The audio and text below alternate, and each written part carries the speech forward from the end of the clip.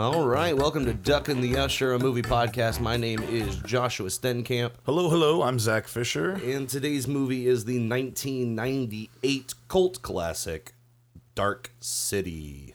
Yes, indeedy. Now, there's a lot to unpack here with this movie. It was your first time seeing it. It was my first time. I watched it last night, and I have some comments. I mean, Zach is the Mr. The Fish.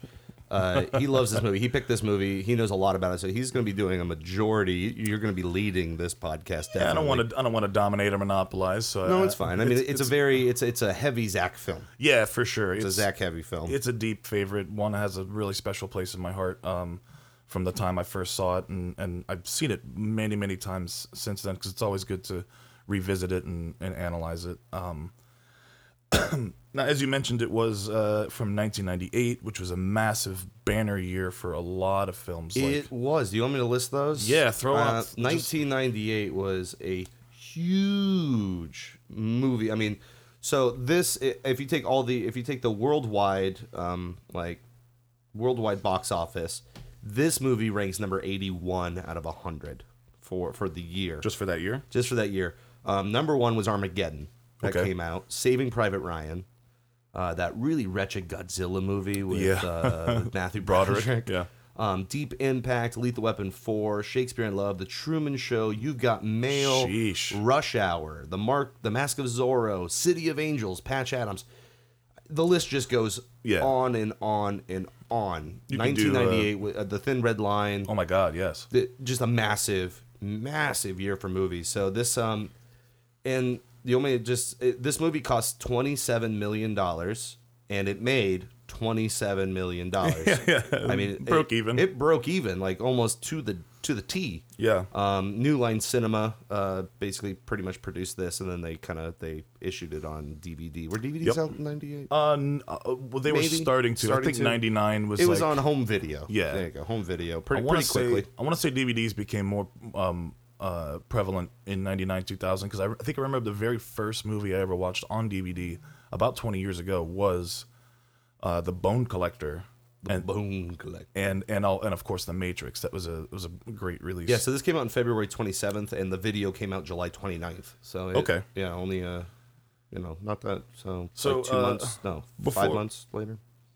Yeah. Go ahead. Sorry, I didn't mean to interrupt. This is a rated R movie, by the way. It runs. Yes. It runs. What was it? 100 minutes? No. It's an hour and 40 minutes. It's 96 minutes. 96 minutes. 96 minutes. So not a very long movie, but it's got a lot of stuff jam packed into it. Yes, it does. It is a very full movie. There's a lot to see and hear and little things you can dissect and pick apart. So it's a mystery sci-fi thriller. Some would call it neo-noir. The tagline for the movie is "You are not who you think you are." And before we go any further, I do want to make a quick mention. Today is my 33rd birthday. Happy birthday! Wah, wah. So it's pretty cool to be talking about something that I really hold in a special place in my heart of hearts here. So, it's September 26th. Yes, 2019. September 26th. Also, it is the 50th anniversary of the release of the Beatles' Abbey Road, which is a great album. Anyway, so let's get right into it here with Dark City. I'm going to give you a quick synopsis, and then we'll talk about the director and the cast. The movie opens with John Murdoch. He awakens alone in a strange hotel to find that he has lost his memory and is wanted for a series of brutal and bizarre murders. While trying to piece together his past, he stumbles upon a fiendish underworld controlled by a group of beings known as the Strangers, who possess the ability to put people to sleep and alter the city and its inhabitants. Now Murdoch must find a way to stop them before they take control of his mind and destroy him. So we got a little bit of a clip, which is the opening scene. Yeah, do you want to should I set the scene up? Yeah, go for it, man. So when you're watching the movie, you get a little narration at the beginning, kind of like this movie makes no sense. If you've never seen this movie, it doesn't make much sense until the very end. It's got a twist. It's like the Usual Suspects type of thing. It's got a nice little twist towards the end. And that's what you want out of a movie that has a mystery to it. You don't want to be handed the information. You kind of want to go along with it, yeah. And that's I like the movie because one, I had never seen it, so it was very new and fresh. And it's great that you didn't have any like trailers or anything Nothing. to spoil it for you. I didn't research anything. That's great. That's the best way to view movies, in my opinion. So going in. He wakes up in a bathtub, and he doesn't really know where he is. He puts on some clothes, and then the phone rings, and this is what you hear.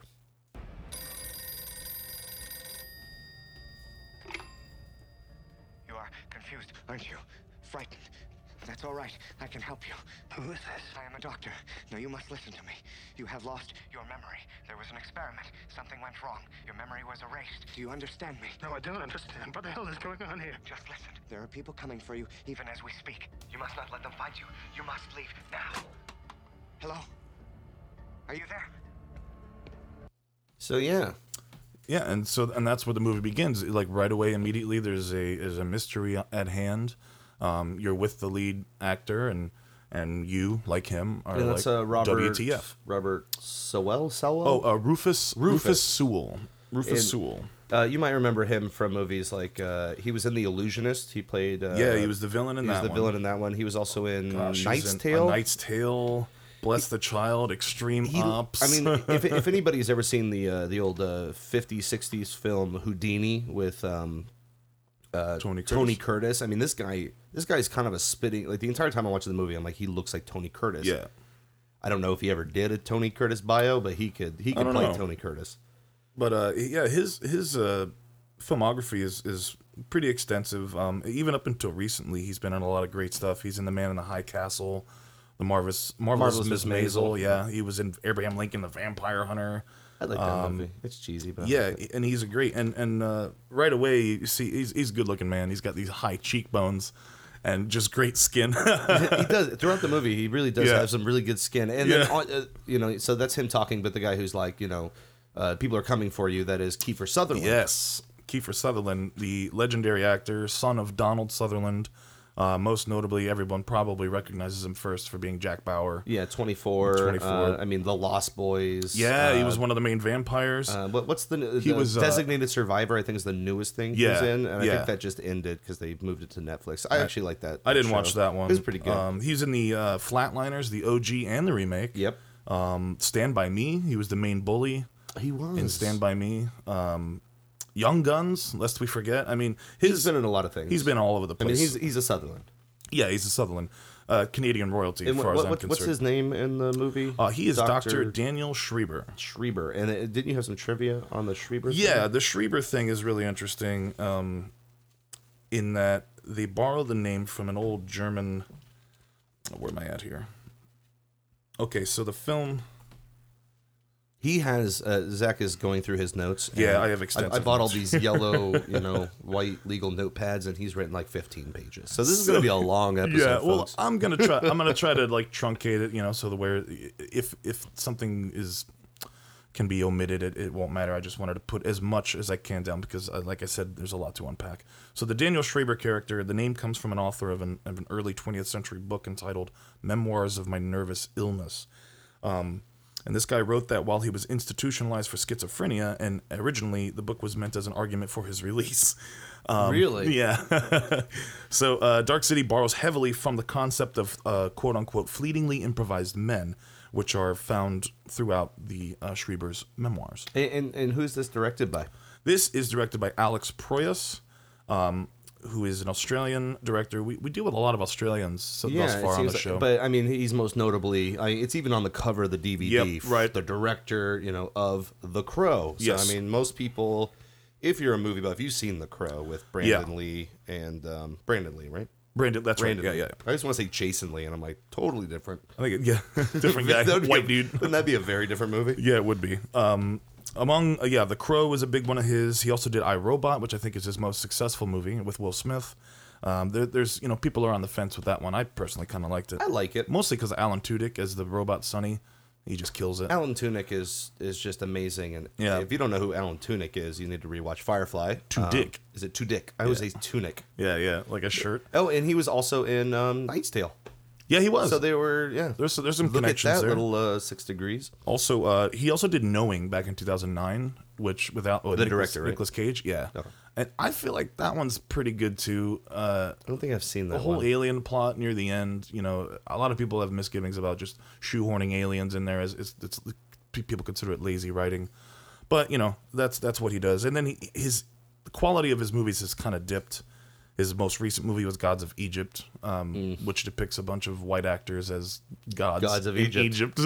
And beyond the few movies he has directed, he's also directed like over 100 music videos for bands like INXS, Alphaville, and even Sting. Oh, nice. So he's prolific, at least in that world. So after we get this little phone call thing, Kiefer Sutherland's character is like, people are coming to get you, and so he basically runs out. You know, he's dressed, grabs a suitcase, runs out, and then we see the main villains. Basically, Yes. are they tuners? Is that the name that they're given? They're called the Strangers, which is a name that Kiefer Sutherland's character gives them because we don't actually know what they are. we don't know what they are. Okay. I mean, later in the movie, you do actually find out what they are. They're a race of alien species who are like kind of like an energy in their form, and they inhabit the bodies of cadavers or dead humans. Yeah. So they appear humanoid, but they're just aliens using human bodies as hosts. And they have some weird names, but the main one that you really meet is a guy named Mr. Hand,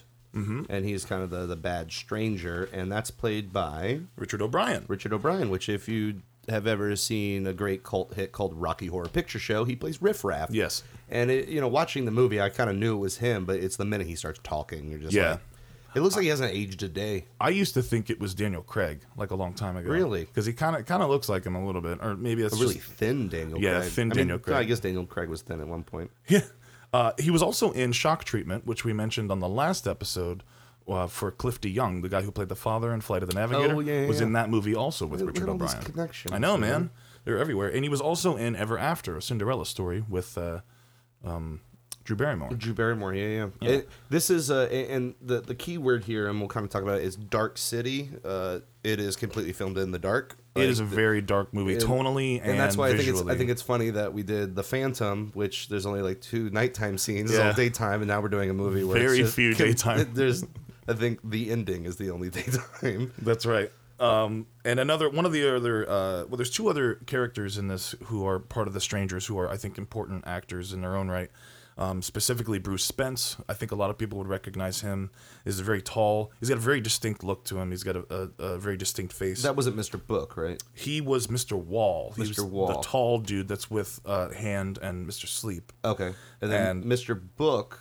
Mr. Book is kind of like the kind of he's the hierarchy. He's like the head priest. It's like the overlord, if you will. And he did a bunch of stuff, mostly Shakespeare. I mean, yeah, he did he's a lot of he's theater. a British actor. He's I think most well known for the UK House of Cards. Okay. Before there was an American version on Netflix. No, there's the UK one. Yeah. He played that. He was in From Hell, and he was in Brazil, which was directed by Terry Gilliam. Oh, nice. Yeah. I like From Hell. It was funny because when you see Mr. Book the entire time, it looked like Darth Vader without his helmet. Totally. And that's I was like, is it the same actor? And I had to pause the movie and look it up. I'm like, no, that's not it. Bruce Spence was also most notably well known as playing the gyro captain in Mad Max. He was the train man in The Matrix, and we will have some Matrix connections to this as well. Yes, definitely. Ace Ventura, When Nature Calls, he was one of the Australian poachers. And he was also in Revenge of the Sith and Return of the King in the deleted scene that was added in the extended version as the Black Lieutenant. Gotcha. Just to name a few. Well, enough of talking about other people's movies. Let's. You want to continue the story? Let's hop right in, man. This is going to be a rough podcast because without seeing the movie, this movie is very dark. It's very sci-fi. It is very weird. So we're gonna. If you've never seen it, we're gonna. I mean, we don't really go through the entire plot of the movie. We want you to go see this. We're gonna give you little tidbits. And spoiler alert. I mean, we're gonna be spoiling. We're gonna be giving away some big plot reveals. And this is a hard one because it has such a twist ending that it's almost a shame. That I would recommend if you're listening to this cast right now, just turn it go off. Watch it, go watch it, and then come back and listen. And it's not streaming anywhere. It's not. It's not. We bought the DVD. I don't know if you can rent it somewhere, but we bought the DVD. You know, there's something that we need to mention. In addition to all the various streaming services one can potentially watch all these movies on, or buying or purchasing the DVDs themselves, go to your local library. There's always a massive selection of movies that one can choose from, and it's almost certainly going to have some of these gems hidden within. A little droppy drop. Yeah, I dropped the DVD. That's all right. That's all right. So back to the point in the movie where we start with Rufus Sewell in the bathtub.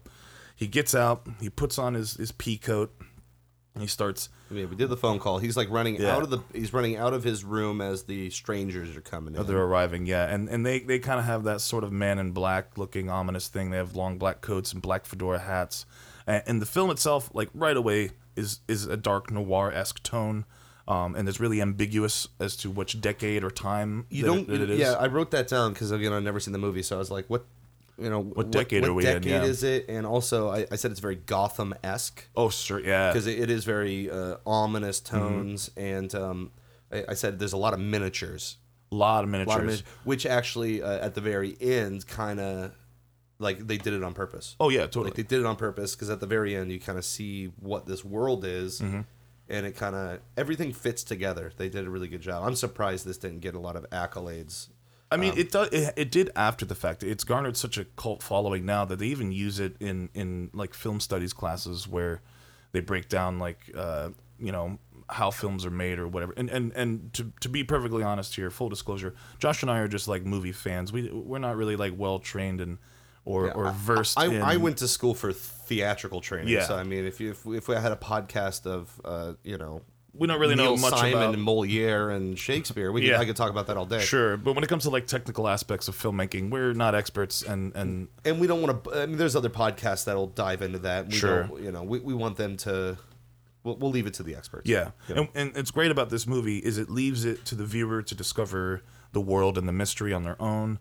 When he goes out into the world, there's this great score. I don't know who did the music, but there's this like sort of perilous music score that's like really like charging and sort of it's supposed to like invoke fear, and it feels like fear. It sounds like fear. The music was by Trevor Jones. Trevor Jones. And then shortly after that, there's sort of like it's a little jarring the way the movie goes from this perilous sort of escape to Jennifer Connelly showing up in this sort of like jazzy nightclub. Oh yeah, she's also in the movie. Yes, she is. And we'll play. By the way, Trevor Jones did like Dark Crystal, The Labyrinth, Time Bandits. Oh wow. Yeah, he did a few pretty. Last of the Mojito. No, that's somebody different. I think he just helped out on that. But yeah, he did a couple of different things with it. So. And then as the movie progresses, you start to get introduced to the principal cast. You get Jennifer Connelly out of it. Then you meet William Hurt, who plays Inspector Bumstead. And what I really like about... I love William Hurt. I do too. My God. I think his dad too. I like John Hurt. That's his Hurt. Dad? Yeah. I did not know that. You know that? Yeah, that's William Hurt is John Hurt's son. Wow. Yeah. John Hurt was in Alien with Veronica Cartwright, who we talked about in the last episode too. You, everything's connected. And I think that's why people play that 6 Degrees of Separation. And here's a neat little tidbit that I really like that I only just learned about when we see William Hurt introduced in this movie. He's playing an accordion. And there's an interesting little tidbit about the particular song he's playing. Nice. Well, while you look that up, how about we do a little commercial? Do it. Hi, everybody. Just a quick little announcement. If you want to follow us on all of our social media and your social media, go to www.duckintheusher.com. That is DUCKIN, The Usher. On there, you'll be able to see all of our Facebook, Instagram, and Twitter links, and also a support the show option, which makes you become a Patreon member, a patron of our show. Kind of helps us get some donations so we can continue bringing you the content you deserve and helping us kind of update our equipment as we go on in this venture. So back to the episode. All right. So did you find it? Yeah, I did. Cool. So when it opens, it's a really small little thing. It's just a little piece of music. You barely get any of it. But it's such a minute detail that one would overlook it if you didn't know that what he's playing on the accordion is a little song written in 1939 by a Polish-Jewish composer, Jerzy Petersberski. And I'm probably butchering that. And the song's called Little Blue Handkerchief. What's important about this, or significant rather, is the song lyrics about the song tell about a lonely, unhappy man who wanders aimlessly through the world thinking about his lost love, which is gone forever. Wow, that ties in really well to the movie. And as the movie is about our memories, the song actually fits the mood quite well. Yeah. And it's a beautiful looking accordion. They do like a callback to it later on. There's always, a mention to it. Is there a way that we can I mean, I don't want to do step by step of the movie. No, certainly It's not. like, let's try to like sum. You want me to try to sum it up, or do you just want to try to sum this movie up? Like, Well, the notes I did take about it don't give away too many of the key plot points. Okay, It's just all points in the movie that I think Gotcha. stand out. One after this, after we meet William Hurt, he's out in the world trying to discover who he is, and he goes to the automat, which I don't even know what an automat is. Was it something created for the movie, or did it actually used to be a thing? When does he go to the automat? Like right after he gets The first time we see him is when he's. when he comes downstairs from his hotel room, the guy behind the desk says, "You Oh, left by your the way, wallet." in the hotel room when our main character Murdoch is his name leaves, he sees a dead hooker in the corner that's got knife wounds that are like just kind of circled all They're like around her. spirals. Yeah, So like spirals and circles are sort of And he doesn't motif. he doesn't know who he is. He doesn't remember anything, so he jips out. So he goes to the automat and he sees that his wallet. The guy behind the counter is like, "Here's your wallet." Oh, I didn't know it was called an automat. Yeah, no. Back in the 40s, the 30s and 40s, they used to have these places where you could just go in and These food, little yeah, eateries? Food, yeah, so it's basically an old school vending machine. So there would be like a fresh plate of pie, and you had to put a quarter in, push the button, you open a little window, you can grab the pie. So if anybody's worked at like a big corporation, sometimes they'll have sandwiches. Oh, that yeah, do yeah. the same thing. Okay. I didn't know it was called an automat, but yeah, no, I've definitely seen those before. And it's in this scene that we see that John Murdoch. Well, he gets his wallet, he opens it up, he sees that his name is indeed John Murdoch. Yeah, he finds out it's Jay Murdoch when he's Right. at the hotel, but he can't figure out what his first name is. There's a really great scene, like a little smash cut of him walking back and forth trying to Like, yeah, Jack Jerry, Murdoch, Jack. Jerry, Joseph, Jeremy, Jack, John. He even says it correctly at one point. Yeah, he looks like a crazy man. He's like, just yeah. wandering the streets, talking to himself. Yeah, and he even sees like, "Am I going crazy? What's going on?" And he's got this really excellent jacket on. Again, great set design. It's sort of like ambiguous 1950s, 60s, kind of borrows from that era.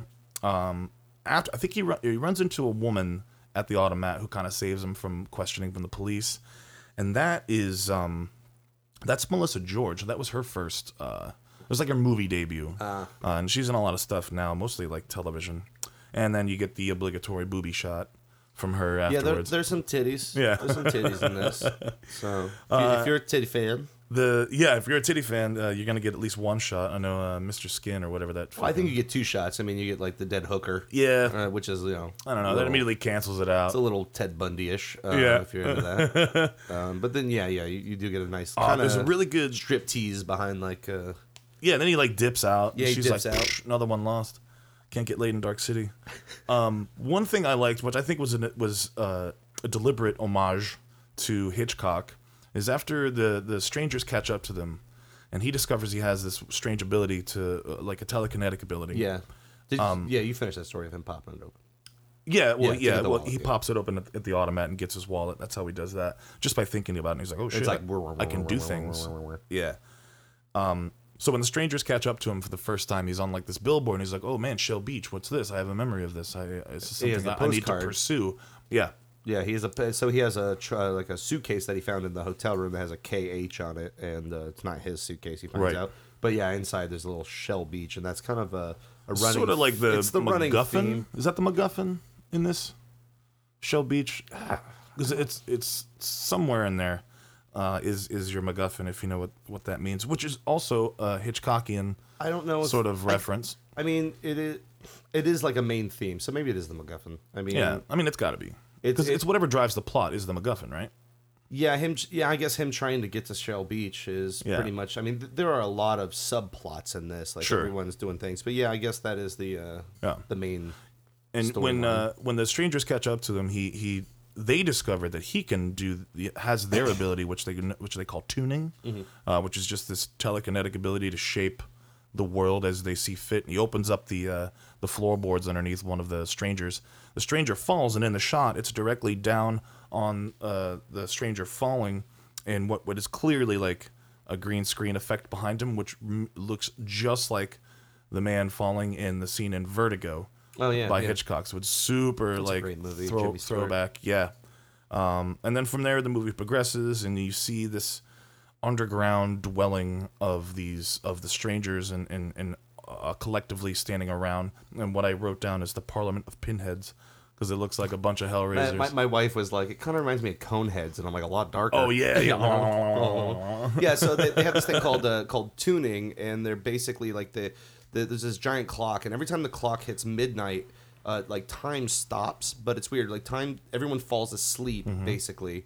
So I don't know. It just the clock stop. Everyone just kind of falls over, except for John Murdoch. Except for John Murdoch. And so that really plays with his mind too, because now everybody's falling asleep around him, and he's like, "What the H is going on here?" And they're like doing this thing, and they're basically building new places in the city. Mm-hmm. And that's and they a do it that happens every night at midnight, and they change not just the structure of the city and how it's laid out, but they go in and change people's individual lives. Which they'll take a impoverished couple and then put them in more elaborate, opulent living, and replace their memories with that of an affluent couple. And they replace their memories with that's what Kiefer Sutherland's character does. Is he is like the psychiatrist doctor. He's figured out a way to blend memories from different people, and so he injects them in like the forehead with this like drill needle thing. Yeah, it's a memory injection. And they're doing it to everybody, and they did it to John Murdoch, but he kind of he resisted it because and they've been doing this to people. Who knows how long? Yeah, it's like forever and ever and ever. Yeah. And this is sort of like when you start discovering, like, as the viewer, more of what the movie's about. Because at this point, you're still really confused by the strange people. Why are they controlling the environments that we live in? Why are people falling asleep? So it's a rewarding movie to watch. I do want to say that we were talking about costumes for a minute, but I wrote down that Kiefer Sutherland looks like an Igor, Dr. Frankenstein, and then the Nazi bad guy from Raiders of the Lost Ark. Like Tote. Yeah, because he's got like this weird, like his eye is kind of which you find out like he got beaten up and stuff, but his eye's all down and he's just kind of stumbles around. He wears glasses. It's just it's a weird kind of character. He's got a unique like speaking voice in this too. He really rounded out this character, and that's it's just Kiefer Sutherland being a fucking master. So like you start to like see that there's elements of like a philosophical underpinnings throughout, and you're like, what is it about? Existence, purpose, like cosmic or existential dread, like what is really going on? Especially after the tuning scene, which is great on first view, and it's still cool to this day. I still really like it, and that's when you see more of like the set design with the miniatures of the city morphing and changing. And I think Alex Proyas got his inspiration for the morphing of the city from when they were moving set pieces around while filming The Crow. Oh, that's and also pretty cool. Dark City as a whole was inspired by this recurring nightmare he used to have. Really? Yeah. So, did he write this also? No, it was actually written by David S. Goyer. Okay. And I think a lot of you might recognize Goyer. I mean, if you're into that sort of stuff, he was a screenwriter on a lot of things like the Blade trilogy, which started that same year. He also was part of the Dark Knight trilogy with Christopher Nolan. He did story elements for that and screenplay, Man of Steel, Batman vs. Superman, among many other films as a screenwriter. I think he even directed Blade 3. Trinity? Yeah, because Blade Trinity. Yeah. Stephen Norrington did the first one, but Goyer always had a hand in it, and then eventually he directed one himself. Yeah, it's a dark movie, and like I said, it's very reminiscent of like a Gotham style type thing. Yeah, you get a lot of feelings of, like, it feels like Metropolis, especially when you get the larger like establishing shots of the city. It's this sort of crisscross mishmash of like streets and cities and buildings and highways and overpasses. Yeah, just everything connects. Real busy. It's a maze, and that's something I wrote down earlier. Like a rat, because there is a scene where you see Kiefer Sutherland in I guess his little doctor's laboratory, and he's playing with a rat that has like a circular maze. And Jennifer Connelly, you find out, is John Murdoch's wife, Emma, and the William Hurt's character, the detective, he is trying to find the person who's killing all these hookers, basically. Right. And you find out that it pretty much is John Murdoch who's been murdering all these people, but he doesn't remember anything. Well, it's implanted in the memory. It's implanted even in his if memory. he didn't actually do it. It's set up in the memory because it's part of the stranger's like. This is going to be so confusing for the people that are listening. I know. like you really like again. I hope you took our advice and stopped the podcast earlier and just watched the movie, because this is going to be a weird one. And if you have seen the movie, then you're on page with us and you know exactly what we're talking about. Totally. And William Hurt plays this really well as this detective who's he's hard to convince. He's a straight shooter. He's got his mind set. Yeah, and he's sort of like hard to convince until he has this scene with the Murdoch character where he asks him, "When was the last time you saw daylight?" Yeah, no, he's like, "How do you get to Shell Beach?" Because he's trying to get to Shell Beach, and he's like, there's no way to get to the ocean. He's like, "Yeah, sure, go." And no one remembers. And it just blanks. And every time you try to, he actually attempts to escape the city, and he discovers there's no way out.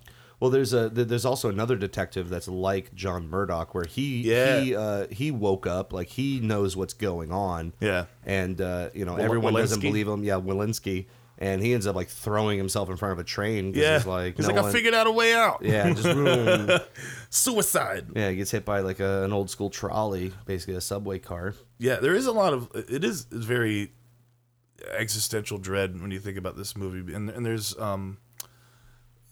there's a lot of sort of the philosophical idea of like what you see and you perceive in your world, it may be not actually real, which is great because this movie came out right before The Matrix, where that was a like central theme, as well as another movie I think is largely forgotten called The 13th Floor, which just came out around this era. So The Dark City, Matrix, I don't think I and saw The 13th Floor. I was thinking like 1508 or something for some reason. Was that that's Cusack? Yeah, it's Cusack. 1608? 1408. 1408, because it adds up to 13. 1408. Okay. Yeah, 1408.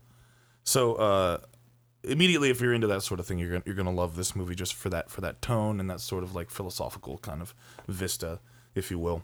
And then there's like Greek mythology, like you can discover little Easter eggs all throughout this movie that I think really. I'm probably gonna rewatch mystique. this. Oh yeah, you should. Because I do. You own it now. Fucking watch it as much as you can. This is gonna be a 2 viewing because you're gonna see stuff that you missed, and especially that once you watch it once and you're like you get that awe moment out of the way, then you can go in and really look at things that you may have missed. And there's rewatching this again.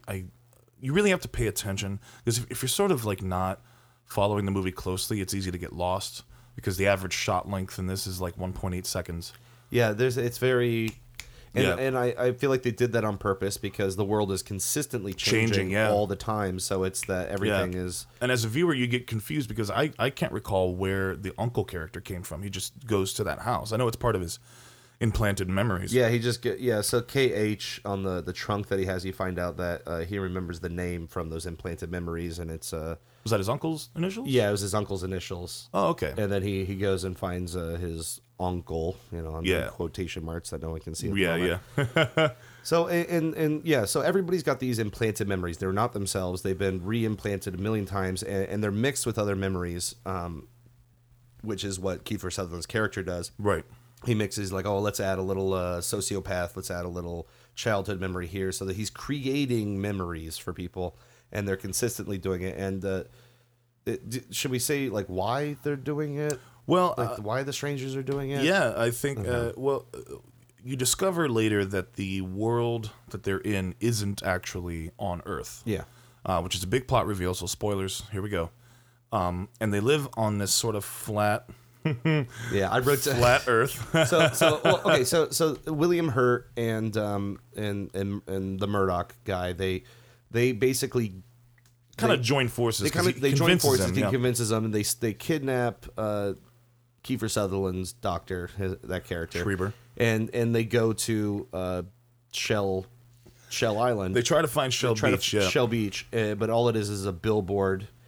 It's like a whole blank wall. It's just like a wall that's painted, and they kind of rip it down, and they start breaking through the wall, and they're like, "Don't do it, don't do it." They open it up, and then boom! You realize they're floating in space. Yeah, and it's talk about scary or terrifying if you were to break through a wall and see just the void of nothingness, and then it kind of zooms out, and you see that they're just on this giant floating disc. Yep. With a city built on top, and all. That's why I wrote down. I'm like flat earthers. Flat Earth, yeah. And then there's even a brief glimpse of a map of the city when the strangers are sort of trying to figure out what to do about this Murdoch anomaly, and you see a circular map that very much looks like a rat maze, like as you called it out. It's like a real quick shot, but you see a little bit of a rough interpretation of the layout of the city, which is forever changing. So that's ambiguous as well.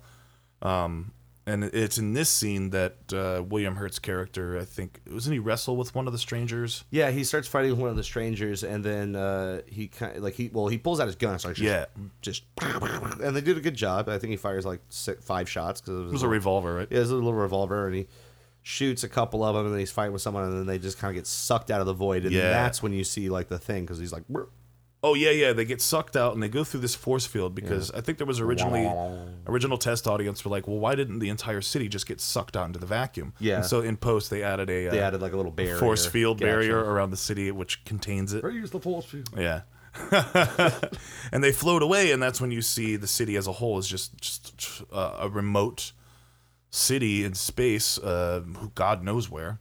And then there's a lot of and that leaves it open to interpretation too, like who are the strangers, where are they from, how did the humans get there? Yeah, and so Kiefer Sutherland, he's the only person like when the strangers grabbed all of these humans, they chose him because he is a psychiatrist. He knew so much about the human brain and the soul is what they talk about, that they took him they let him keep they didn't implant him, but they deleted all of his other memories. Yeah. So he knows that they're not supposed to be there. They just don't know when they were taken and all that jazz. There's a couple schools of thought that like to imagine, and this is even from some of the filmmakers' own interpretations. Mm-hmm. David S. Goyer, I believe, likes to think that they're sort of dead and they're in purgatory. And this is a kind of purgatory for all of them. I like that. I do too. That makes a lot of sense. And then there's another idea that posits that they were inhabitants of an interstellar vessel that was intercepted by these strangers and then subsequently that's a lot of people forced into that's this. True. Yeah, like this the aliens experiment took over. Yeah. And I did write down in here. I was like, world is what you make. That's not it. I'm like, you're a rat in a maze. Yeah. Until Kiefer Sutherland shows you the way. Yeah. Because again, it is like there is that tie back with the minute I saw them floating. All I could think of was when Kiefer Sutherland's playing with the rat. Right. That's in this giant circular crazy maze, and I'm like, the rat is the people. Yes.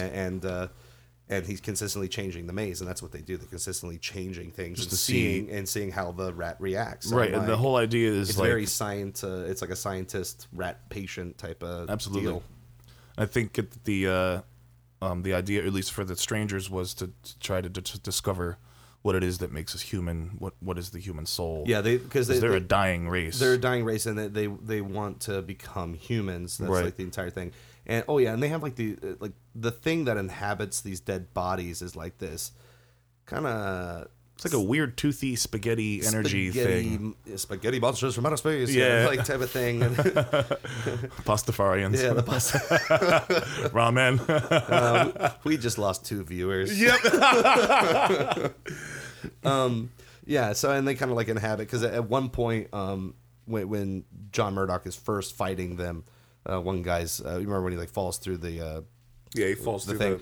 Like there's like the Shell Beach. There's like this woman, it's like a little mechanical arm that's like, "Welcome to Shell Beach." Yeah. And it like falls and like just whacks slices over the skull cap. Yeah, then you see that thing like. You see this little spaghetti brain thing happening. You can see like a glimpse of one later. It like goes through the main villain's eye, and you get a glimpse of what it looks like behind inside their heads. They don't like sunlight.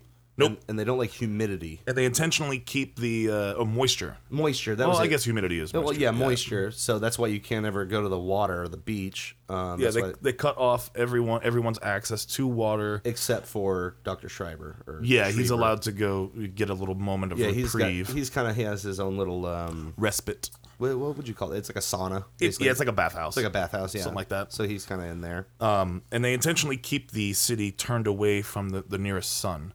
So you never ever see daylight because the bottom half of the city is facing towards the nearest star. And, we get toward the end of the movie here when you see like the final conflict between Murdoch and Mr. Book, and Murdoch discovers like he unlocks the secret to his power, which overpowers all of them collectively, he can start to manipulate the world around him. I have that scene. You want me to hit us with that, and then we can talk a little bit more about the. Basically, he gets captured after William Hurt. William Hurt. I just love John Hurt. I want John Hurt to be in this movie. So William, when he gets sucked out, basically, they say they're going to kill Jennifer Connelly, and they take him back to their underground lair, and they're going to make Kiefer Sutherland like delete his memories for Murdoch. But instead, Kiefer Sutherland has like this syringe that is going to show him the true answer. So here's a little clip, and you kind of get this is some of the music too that you get to hear. There's a really great shot before you start that. Yeah, I love the shot of the syringe like coming into the foreground, because they actually created like an oversized large prop of it. Oh, to be able to, so that when you see all the details when it hits the focal plane, it's really cool looking. Yeah, they do a great job. Oh, for when it's like drilling into the head. Yeah. Oh, when you see the close up coming at the camera. Yeah, so that's awesome. how they implant the memories. It's like a syringe straight through the skull. And here we go. John. You'll rise to greater heights than that, my boy. One day when you're older, you'll understand. That's it, John. Practice makes perfect. Now remember what I told you. Never talk to strangers. You're probably wondering why I keep appearing in your memories. It is because I have inserted myself in them. So it's a long clip. I didn't want to play the whole thing, but what it is Kiefer Sutherland's character, he spliced together these memories of him in teaching John Murdoch how to control his powers to defeat the strangers. And when he injects him in the head, he basically gets 33 years of information instantly. Boom. And he wakes up and just starts, which is very Christ-like.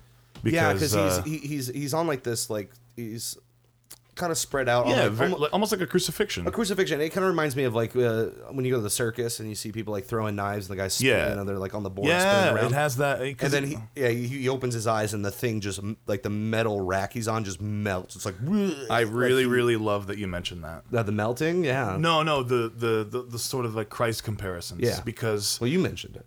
Yeah. Well, I'm glad you brought it back around because you said 33 years. And Christ was 33 upon his crucifixion. I literally just guessed that. Yeah. Which is great because I'm 33 now today as well. What? And wait for it. Look at those connections. There's another one. At the start of the movie, when we see the hotel room that he's in, the number on the door is 614, which is which could allude to the Bible verse of John chapter 6, verse 14, that speaks of the coming of the Savior. What? And he's our savior in this movie. Man, dude, there are so many connections in this.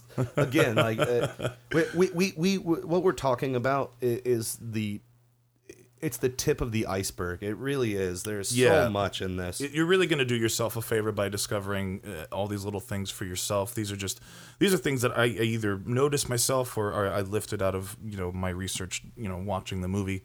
Some of the things I didn't pick up on my own. Honestly, I would read about it and I'd go back and watch it and be like, oh yeah, there it is. Excuse me. I need to get you a cough button. Dude, for real. Well, hopefully all this shit will leave my lungs here soon. He's been sick for like a week. Well, I got over being sick like last week and now it's just residual. Just the phlegm. Yeah. So the film also delves into ideas of this philosophy known as Last Thursdayism. Last Thursdayism, yeah. Which is a philosophy described in a satiric comment by 20th century historian Bertrand Russell. It refers to the Omphalos Papers, which were written in 1857 by Philip Goss, and it says that Last Thursdayism says that the world could have been created recently, even last Thursday. Oh, gotcha. But we cannot demonstrate such a thing because the world would have been created to look like an older world. And that's why they even know 12 hours before at midnight their lives were changed, but they have memories of things happening so far years back. Ago. Yeah. Which is just another little and very tidbit. And again, very Matrixy. Super Matrixy. Like, we created you type of thing. And there's even parallels between like the final conflict with the main boss when they have that sort of aerial battle where they're floating. Kind of resembles that of Smith and Neo in the Matrix Revolutions. Yeah. And that's not the only connection to the Matrix either.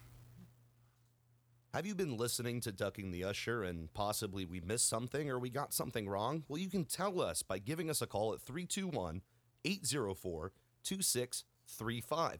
Just leave a message, and who knows, we might play it on one of the episodes.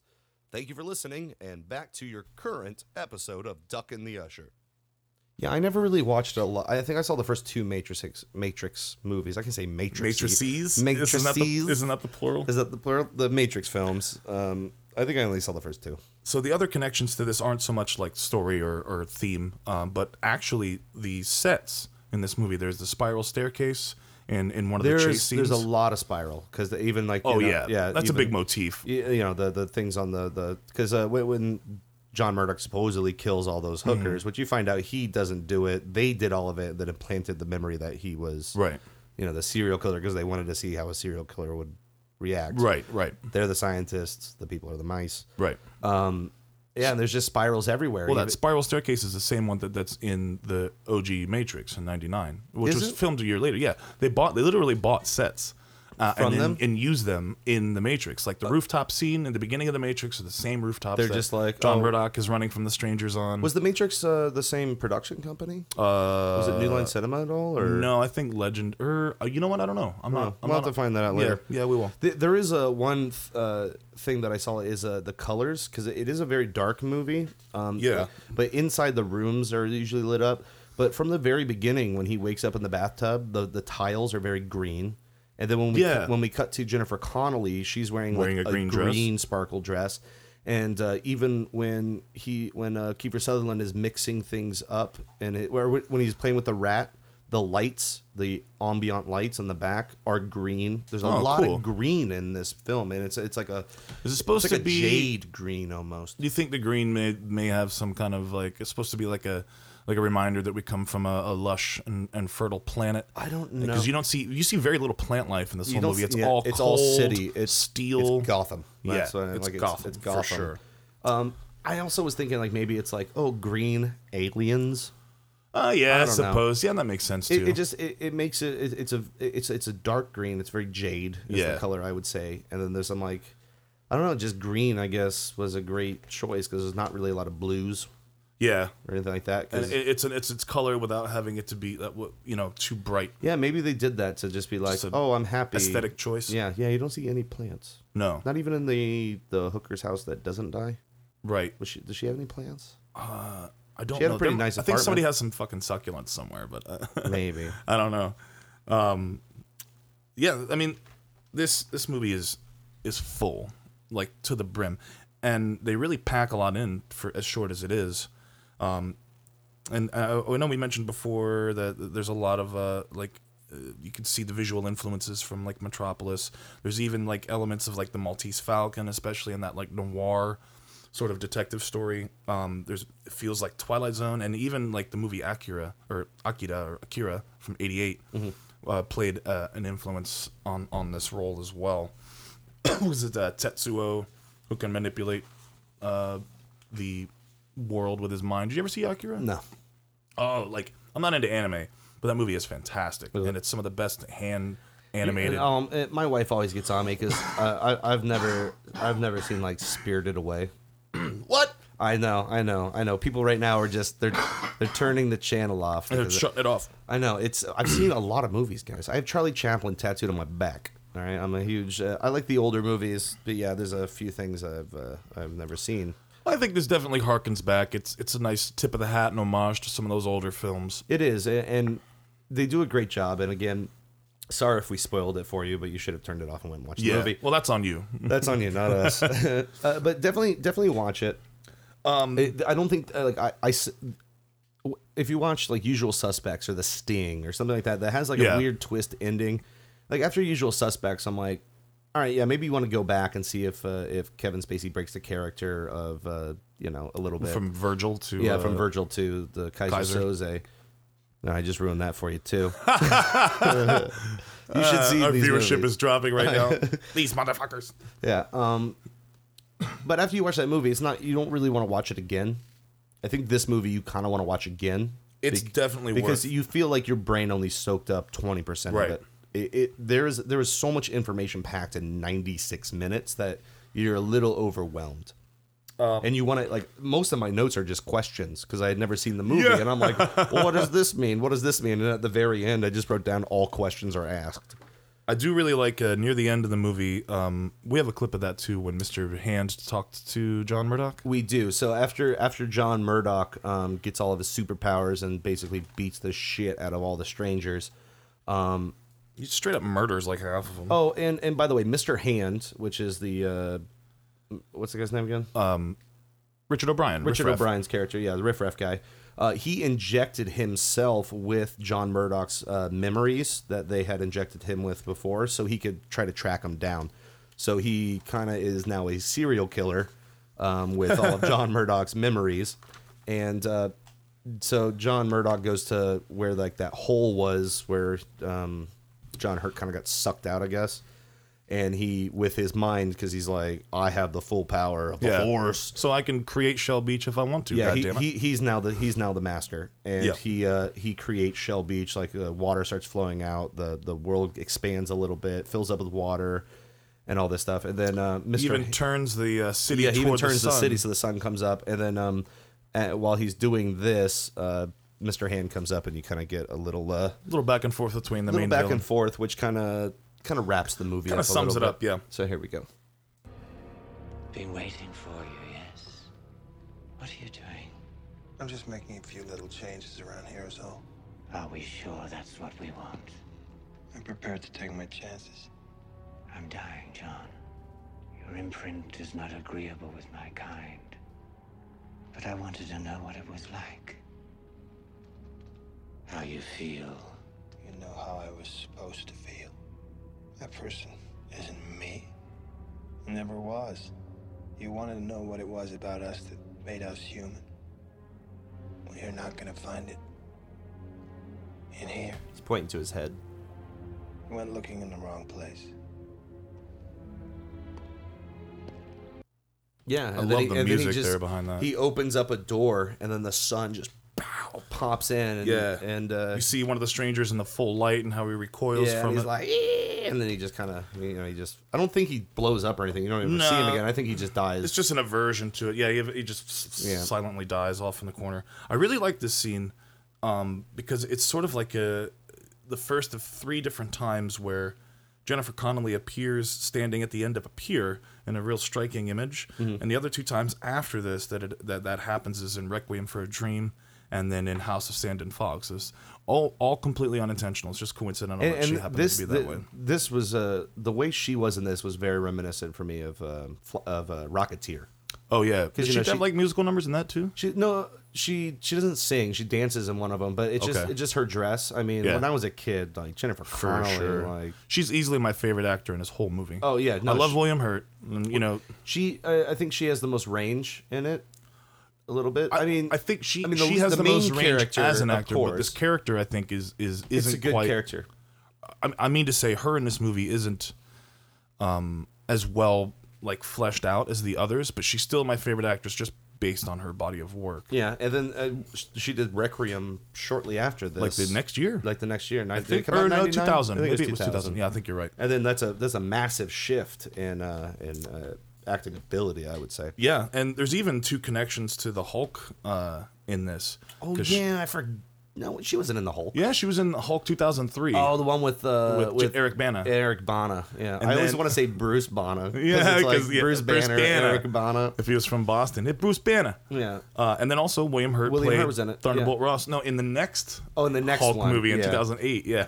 Who played it in? Sam Elliott played Thunderbolt Ross in the 2000 one. In the 2003 one. Oh, dude, it's been so long since I've seen that. Well, I'm a huge Hulk fan too. Oh, okay. So. I remember watching it. Like video games came out for it, and they're just really bad. Ultimate Destruction? No, it was like the whole. It was like based off the movie. I did play. Did you play that one? Not the movie-based game, but I did play Incredible Hulk. One? Ultimate Destruction was a whole lot of fun. Boy, oh boy. Oh. Anyway, so yeah, Jennifer Connelly is in this scene in one of the final scenes. It's really great. She, man, I we didn't really mention too many of her movies, and I don't want to for take Jennifer too much Connelly? time here with that. But you know who Jennifer Connelly is? Yeah, she's great. She was also in Mulholland Falls, which we mentioned with Treat Williams. Treat Williams, that's right. Yeah, she was really big in the '90s. She did a lot of stuff in the '90s because she She had that baby face that, and those caterpillar eyebrows. I mean, the big one that everyone remembers is the Labyrinth. Labyrinth. If you saw the Labyrinth, that's Jennifer Connelly. She was also in the Day the Earth Stood Still, which I think was a fine remake. That's also one of my favorite like horror or science fiction films, 1951. Like the eco, kind of science fiction movies. So, what would be your favorite scene? Oh man, I love this scene where he comes to the full potential of his power. Like you were mentioning earlier, the whole Christ-like thing and how he hops off of the thing and it just destroys them. Yeah, and he's just like, okay, makes his own world. He's got a memory now, and he's just gonna own it. That's sort of like my takeaway from the movie is like in life, create your own Shell Beach. That's what I really like about it. I wrote on there. I said the world is what you make of it. Yeah, he just makes his own world. Exactly. My favorite scene is it's a throwaway scene, but John Murdoch is like he's running away. He's kind of fighting some of the guys or in the middle of the movie before he gets the powers, and the world is changing at the time. Oh, around him, and he's like, he's trying to jump, and then they're on like the side of they're on like the fire escape. Yeah, and then one of the stranger guys gets his coat stuck, and there's like a building coming towards him, and it just like it's smashed. It just squishes him like a bug. You just see all this black goop go like everywhere, and I was like, that's funny. I kind of wrote that down. What works, what doesn't? I don't even think we need to talk about that. I think it works. I don't think we do either. Yeah, I think it works. We already talked about the production. Main takeaway we've pretty much already talked about. Yeah, I think the last few things we can mention is like the reception or its score. Oh yeah, we got the. Well, it has an. You got the score, right? You got the. Yeah, you bring up the review. I got some numbers here. So IMDb gives it a 7.6 out of 10. I personally give it a 10. But and that's out of like 178,000 reviews, so that's pretty good that it gets a 7.6. It's got a Metascore of 66 in the green, based on 23 critic reviews. Rotten Tomatoes puts it at 76%, which is certified fresh, and an 85% audience score. And you got a couple. I do. So Roger Ebert at the time, Chicago Sun-Times, called it a great visionary achievement. The film was original and exciting. It stirred my imagination like Metropolis and 2001 Space Odyssey. I mean, he put it up there with two massive sci-fi classics. Yeah. And he convinced it to that. The San Francisco Examiner didn't really give it that much. It's Dark City doesn't amount to much. He believed it had a complicated plot. It was no more. The themes were no more than a window dressing. I scoff.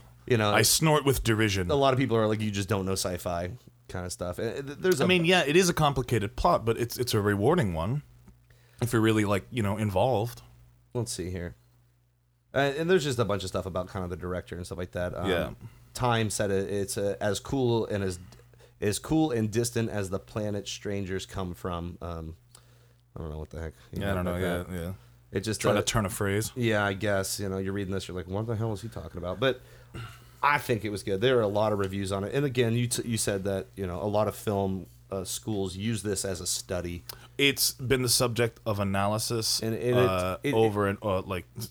great that this movie that came out in 1998. I mean, this is 21 years ago. Yeah, I can't believe that. Is it just me, or when you think 10 years ago, you think it was the 90s? Sometimes, yeah. I still feel that way. Yeah, 21 years ago it came out, and I mean, I think it holds up. Some of the analysis, I think it holds up incredibly well, and it's. I don't think this movie should ever be remade. Oh, hell no. No. And it definitely doesn't need a sequel. No. Movies like this are great in their standalone, just like package deal. Just boom, boom, boom. Like, let it be its own thing and don't F with it. There is a director's cut, which it's only a few minutes longer. But the main things they do change from the director's cut to the theatrical release was they remove Schreiber's narration at the beginning because the studio pressured him to do that. It was the narration at the beginning, I feel, doesn't really set it up that much. No, and it reveals plot points. It does. It's like blah, blah, blah, blah, blah. Let it happen organically. This did win some awards. It got a Saturn Award. It did. Did it get a Saturn Award?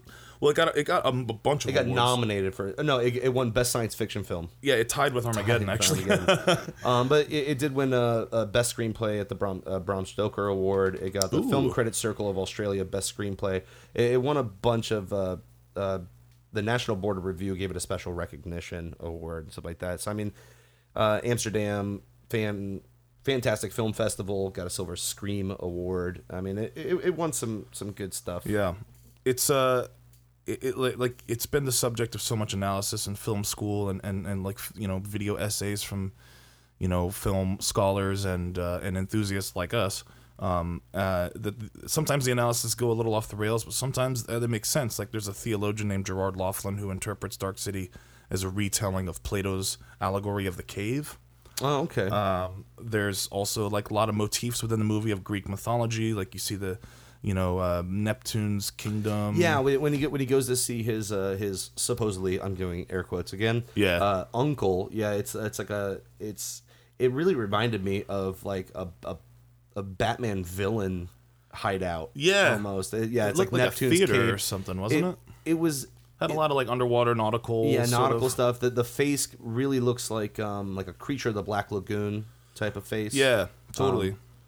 And it's not that. It's what am I thinking? The Kraken from Clash of the Titans. Oh yeah. The original Clash of the Titans. It kind of looked like that. That kind of face. The film style is often like compared a lot to the works of like Terry Gilliam. I know we mentioned Brazil before. I don't know how that's really. Terry Gilliam he can be dark on things, but I can maybe see some connection with the miniature sets. And stuff like that. Yeah. But I would, if Terry Gilliam's name was on this, I would have been like, "What? This doesn't seem like a Gilliam type of thing." Time Bandits maybe, but this is darker than any Gilliam film I've ever seen. It also has some stylistic similarities to like City of Lost Children. And other movies of the like Fritz Lang's Metropolis. I know we could fucking talk about that all day. But yeah, it's all over the place. It's wonderful.